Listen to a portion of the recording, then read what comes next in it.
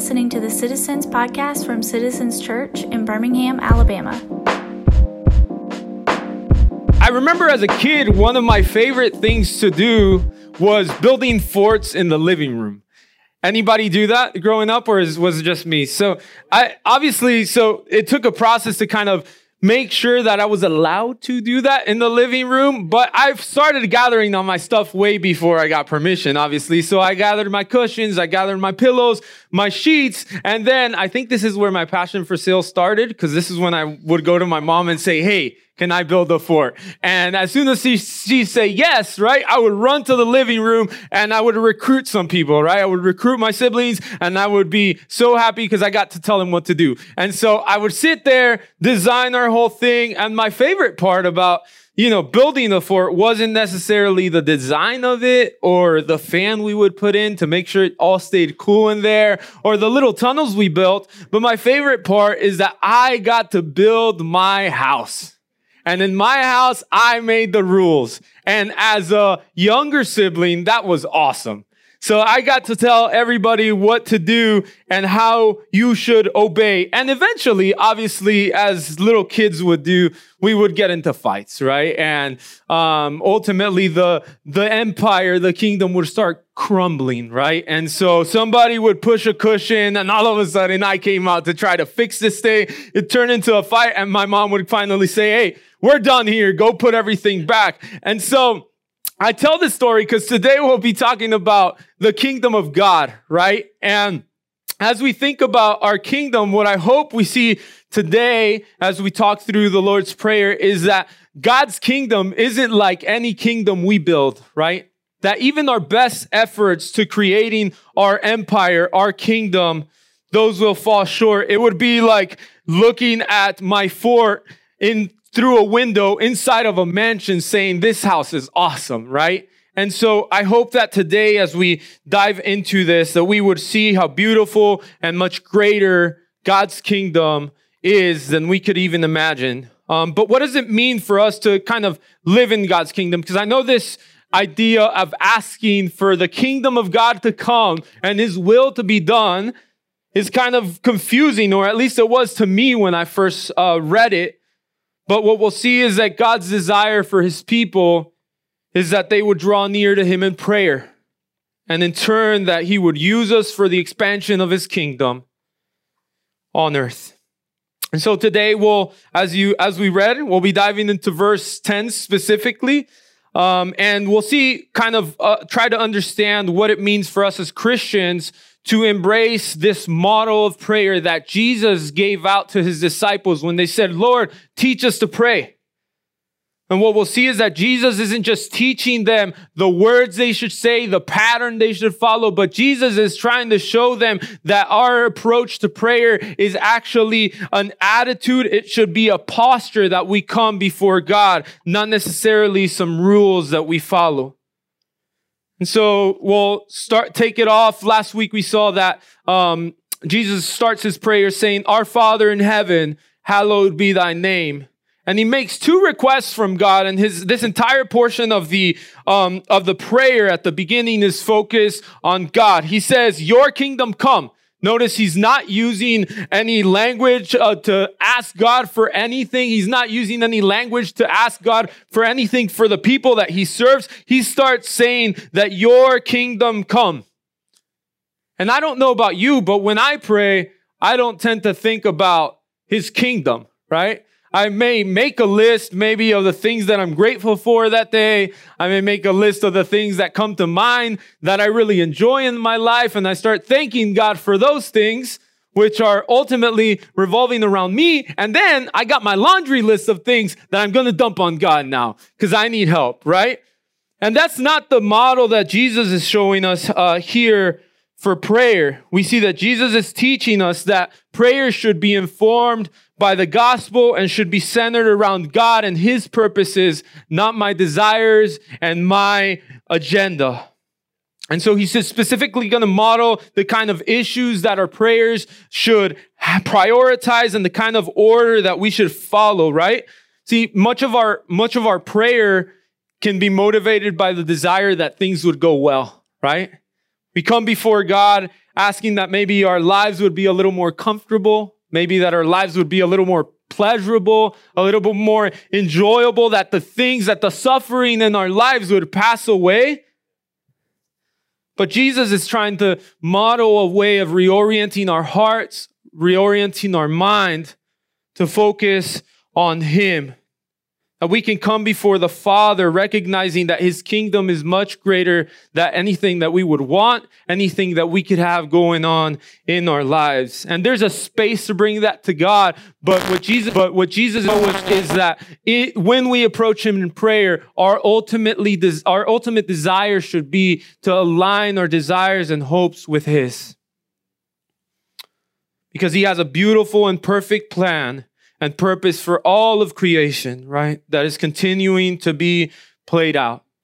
And so that might, we might be asking, I understand that the kingdom of God has come to us through Jesus. Why do we have to pray that the kingdom of God would come to us, right?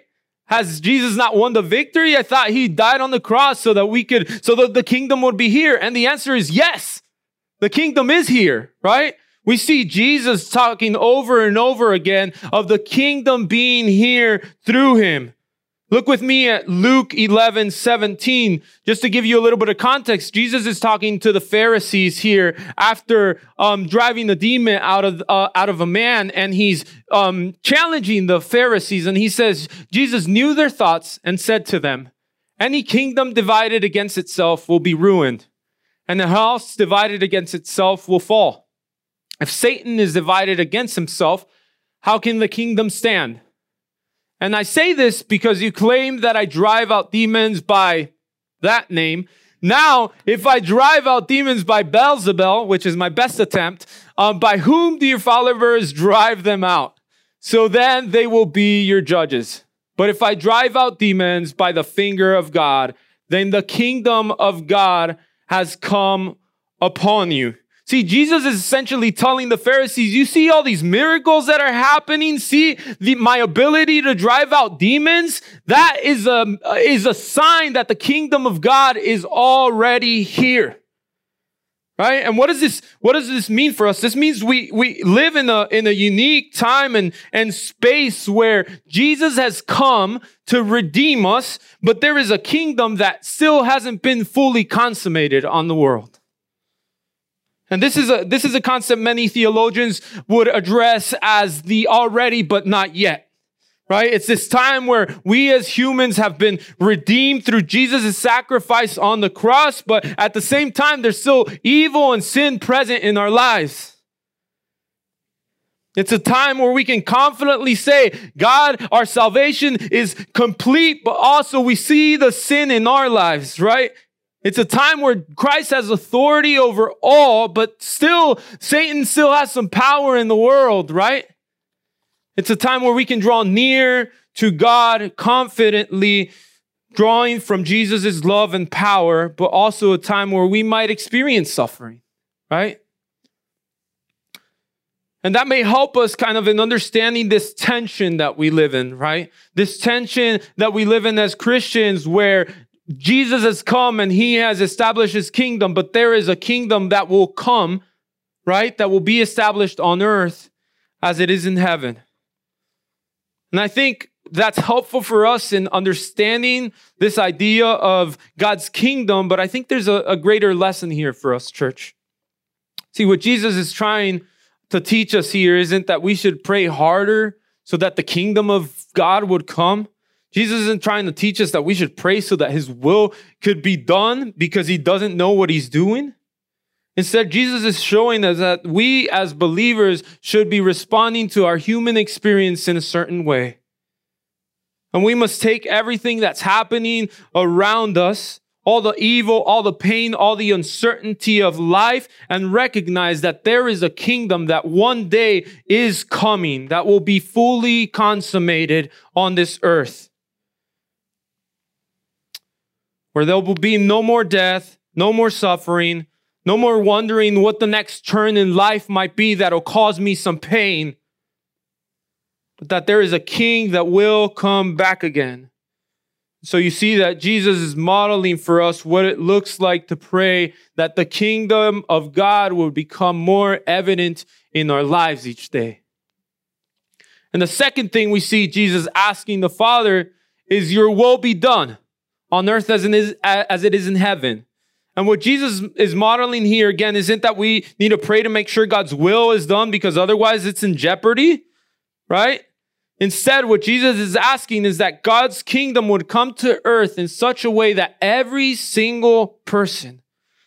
person would do what God says as he's laid it out in Scripture with joy. That every person on earth would worship him forever. See, Jesus is trying to model for us how we should long for the day in which every knee will bow, every tongue confess that he is Lord. He's not only giving us a way to pray, he's reminding us that this is what's happening in heaven right now, right? That there will come a day when we will be like the angels, worshiping the Father without any guilt or shame, but in joy and perfection. Amen. We see a perfect picture of this worship to the Father from the angels in Psalm 103. It says, the Lord has established his throne in heaven, and his kingdom rules over all. Praise the Lord, you his angels, you mighty ones who do his bidding, who obey his word. Praise the Lord, all the heavenly hosts, you his servants who do his will. Praise the Lord, all his works everywhere in his dominion. Church, this passage gives us a glimpse of what it will be like to worship Jesus for the rest of eternity. A place where there's no pain, no sorrow, no suffering, but instead a place where we can worship with the rest of creation, just as the angels do, without shame or guilt. A shame where sin and death isn't present, and we will commune with God forever. So when we ask for God's will to be done, we're assuming a posture of holy submission that reminds us that we are not our own. See, when we pray, we're asking that God's will would be done through us. And in order for this to happen, there has to be certain things that become a reality in our lives. And first, it means that for us to be able to ask for God's will to be done in us, we need to deny ourselves. We need to deny ourselves from the things of this world. We need to deny ourselves from our hopes and desires and recognize that we are created for him. And therefore, we can come to him with open hands, asking that his will would be present, would be a present reality in our lives. And second, we need to recognize that our desires aren't God's desires, right?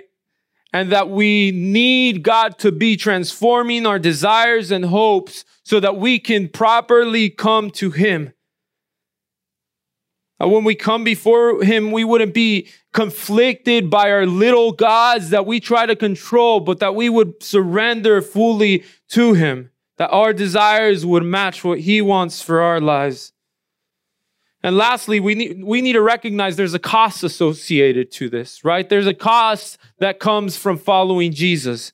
There's a cost that comes from denying ourselves and getting rid of the things that come from this earth, right? But we need to recognize that this cost will be worth it in the end. See, church, our prayer life will only improve when we align our desires and hopes with what God wants. And the reality is that God's mission is designed to go through us, which means the work starts with us, right? And when we approach him, we must ask that his will be done in our lives. And often it can be hard to kind of understand the will of God, right, for our lives. I think there's been a big kind of misconception in the church in terms of how we view the will of God, right? What's the will of God for my life? We ask all the time, right? And I want to kind of give us a little bit of context here and a little bit of some practical direction in terms of God's will, what he's talking about in this passage, and how we can approach questions like, what's the will of God in my life? See, most of the time, these questions come up when we have bigger questions, right? Come up in our lives. Maybe we're wondering, hey, where should I live, right? Or what job should I take? Or who should I marry? Or which church should I join? And what I want to challenge us is to think through kind of the differences between God's will and godly wisdom. See, we ask the question, what's God's will for my life? And most of the time we're asking for direction. And so I want us to kind of understand the difference here so that we can hopefully have a way to approach that question when it comes to mind. So first and foremost is God's desire for our life is pretty simple, right? God's desire for us as his children is that we would be more like Jesus. That we would grow to be holier each day, that we would grow to be like him, to love the things that he loves and hate the things that he hates. And this desire from God, right? This will from God should inform everything we do in our lives. Secondly, we see that God is sovereign, right?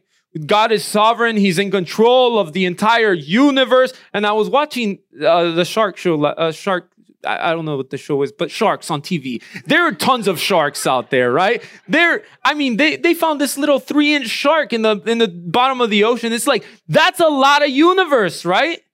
And God's in control of all of that. He's sovereign. He does as he pleases. And he's in control of the entire universe, so we can trust his will. We know that it's good, right? We can trust that he is going to bring his will to completion and that it's going to be good and perfect. And so when we kind of approach this question of what is the will of God for my life, we might be a little confused, maybe a little lost in the moment, but I think it's coming from a good place, right? It's coming from a place of saying, hey, I want to please God. I want to make sure I do the right thing. But the challenge with that is that oftentimes we end up in paralysis, right? I don't know what to do, so I might as well not do anything. And what I want to challenge us is to think through kind of some practical steps to approach the will of God in our lives, which I want to just kind of challenge us to say, hey, let's talk about direction, not will, right?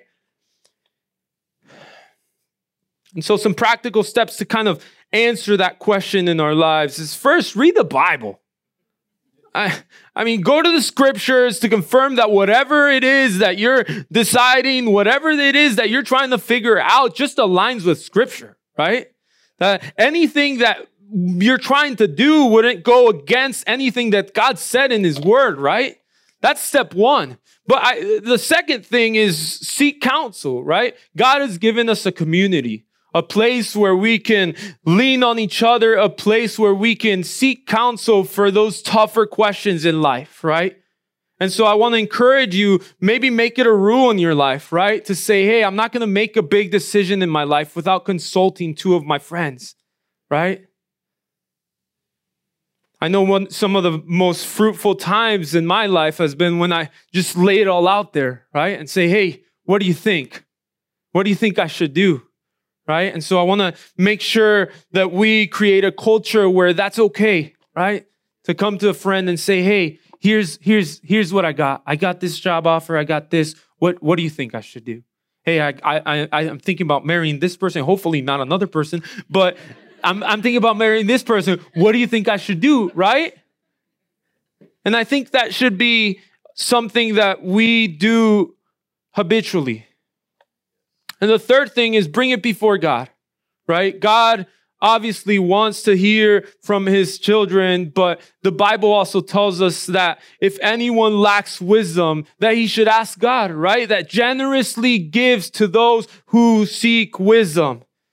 And so I want to encourage you as you go through decisions in your life, right? Where you're trying to figure out what to do, just bring it to God, right? Just say, God, I don't know what to do with this. Can you give me some wisdom? Give me some direction. And the last thing I want to say is just make a decision, right? At the end of the day, once you've read the Bible, sought counsel, now you've brought it before God, it's time to make a call, right? And so I think we can go through all these steps sometimes and then get to this place and still say, I don't know what to do. But at some point, you got to make a call, right? There isn't any feeling or conviction that's going to come all of a sudden. You got to make a call, right? And hopefully through God's wisdom, through his people in your life, through your communion with God, that hopefully you make the right choice, right? But God's ultimate desire isn't that we have the best job, isn't that we have this awesome house, isn't that we live in this awesome city. God's ultimate desire for us is that we would be more like Jesus. And he's given us his word. He's given us community around us. And the Bible tells us again, ask for wisdom. Because he's your father and he's kind and he wants to give you wisdom. And lastly, I kind of want to help us think through this time of waiting, right? As we consider this idea of the kingdom is here, right? We've been redeemed by his blood, but there's still something to come. What do we do in this waiting? And waiting sucks. Right? I hate to wait. I get to the grocery store and if those lines, has anybody went to Walmart lately? It's just a mess, right? You walk in there and there's line. They got 30 rows and only 2 are open. It's like, how does this make sense? Okay. But I walk in there and I'm impatient, right?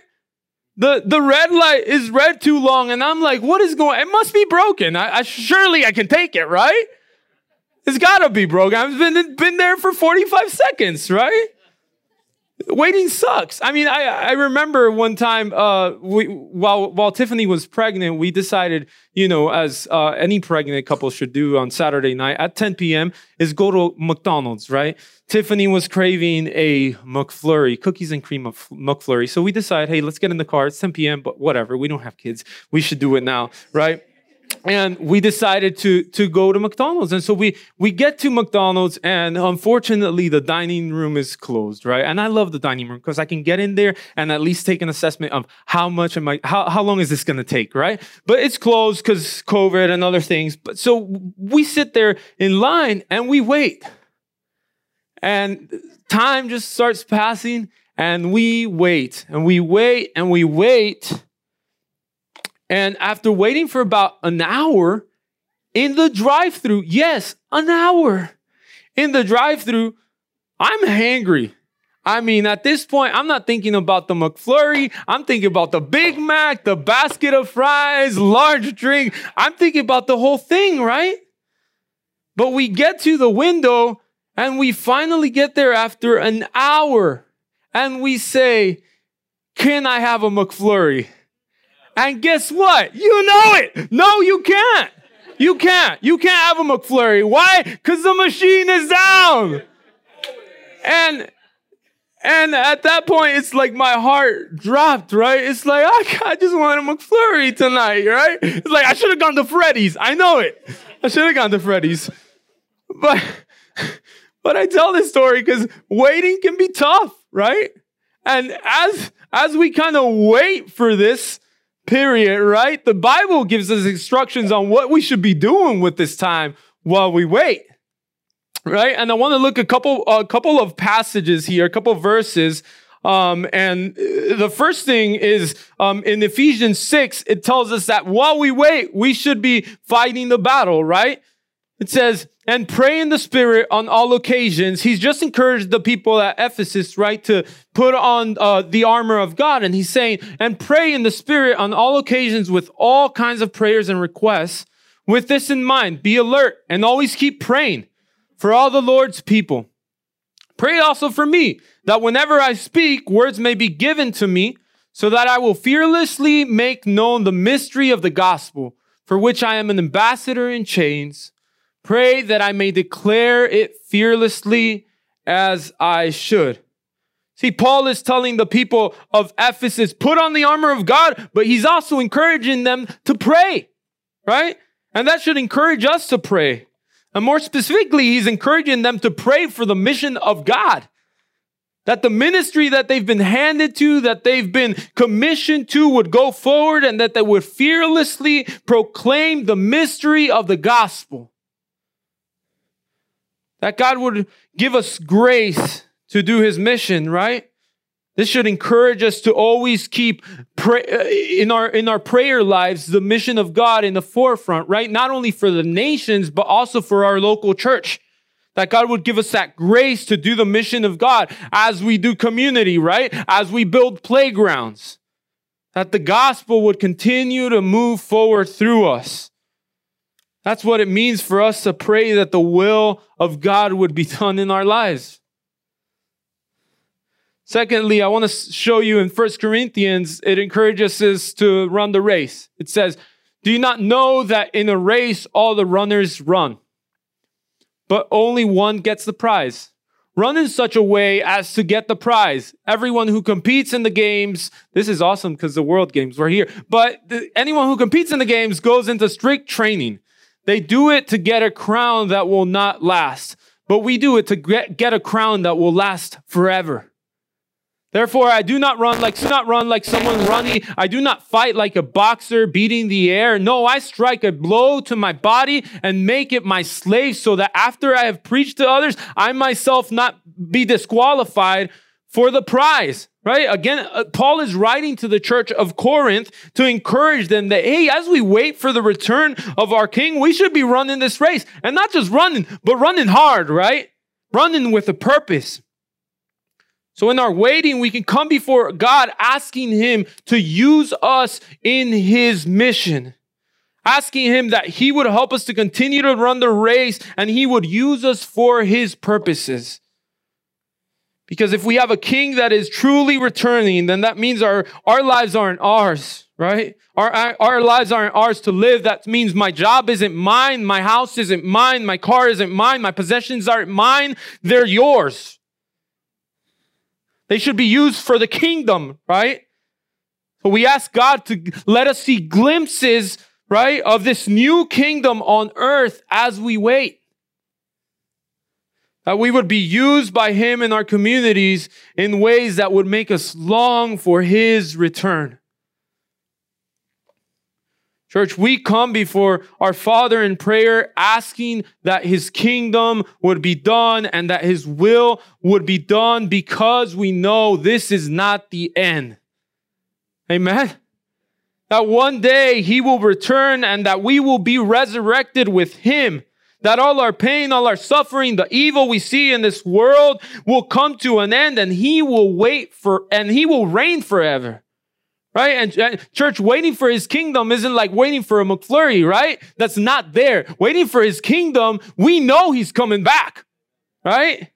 So we should wait with that confidence, knowing that His return will happen and that His kingdoms will come and that He will reign over the earth just like He reigns over the heavens, and the worship that the angels experience, we will one day experience as well. And church, here's the deal. God wants to hear our prayers, right? God isn't waiting up there. Oh, they're calling again, right? I remember the first time Lila said "dada," right? "Dada." It was awesome, right? It was simple. She probably wasn't calling me, but I came running from the office. I'm like, this is awesome, right? And I say that because imagine me just coming like, oh, this is awesome. She just said "dada." Imagine how much more God wants to hear from you. A perfect God, a kind God, an all-loving God, all-knowing God, right? He wants to hear from His children. The Bible tells us over and over again that God delights in us, right? And I want to challenge you, when you think of God, if you don't think of God as God just delighting in you, because maybe that's tough. Maybe your parents never delighted in you, right? If you don't think of God as delighting in you, I want to challenge you to consider the gospel of grace that we have been given. That God sent His Son to die on the cross so that we could be reconciled to the Father because He loves us, right?